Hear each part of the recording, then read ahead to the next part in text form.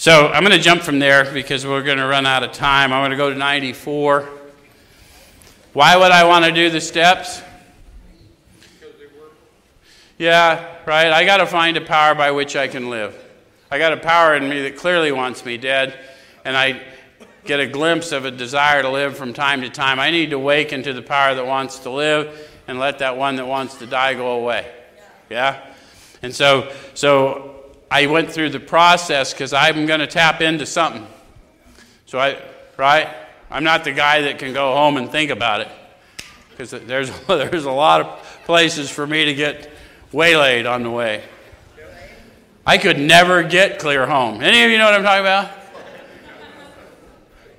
I could go sit in the meeting, I could profess it all, but I couldn't get clear home because I knew what was up. Yeah, I had to get free.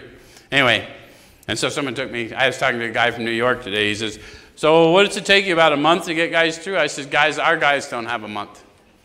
We try and get them through in a day or so. If you got a month, you're not serious. Sorry.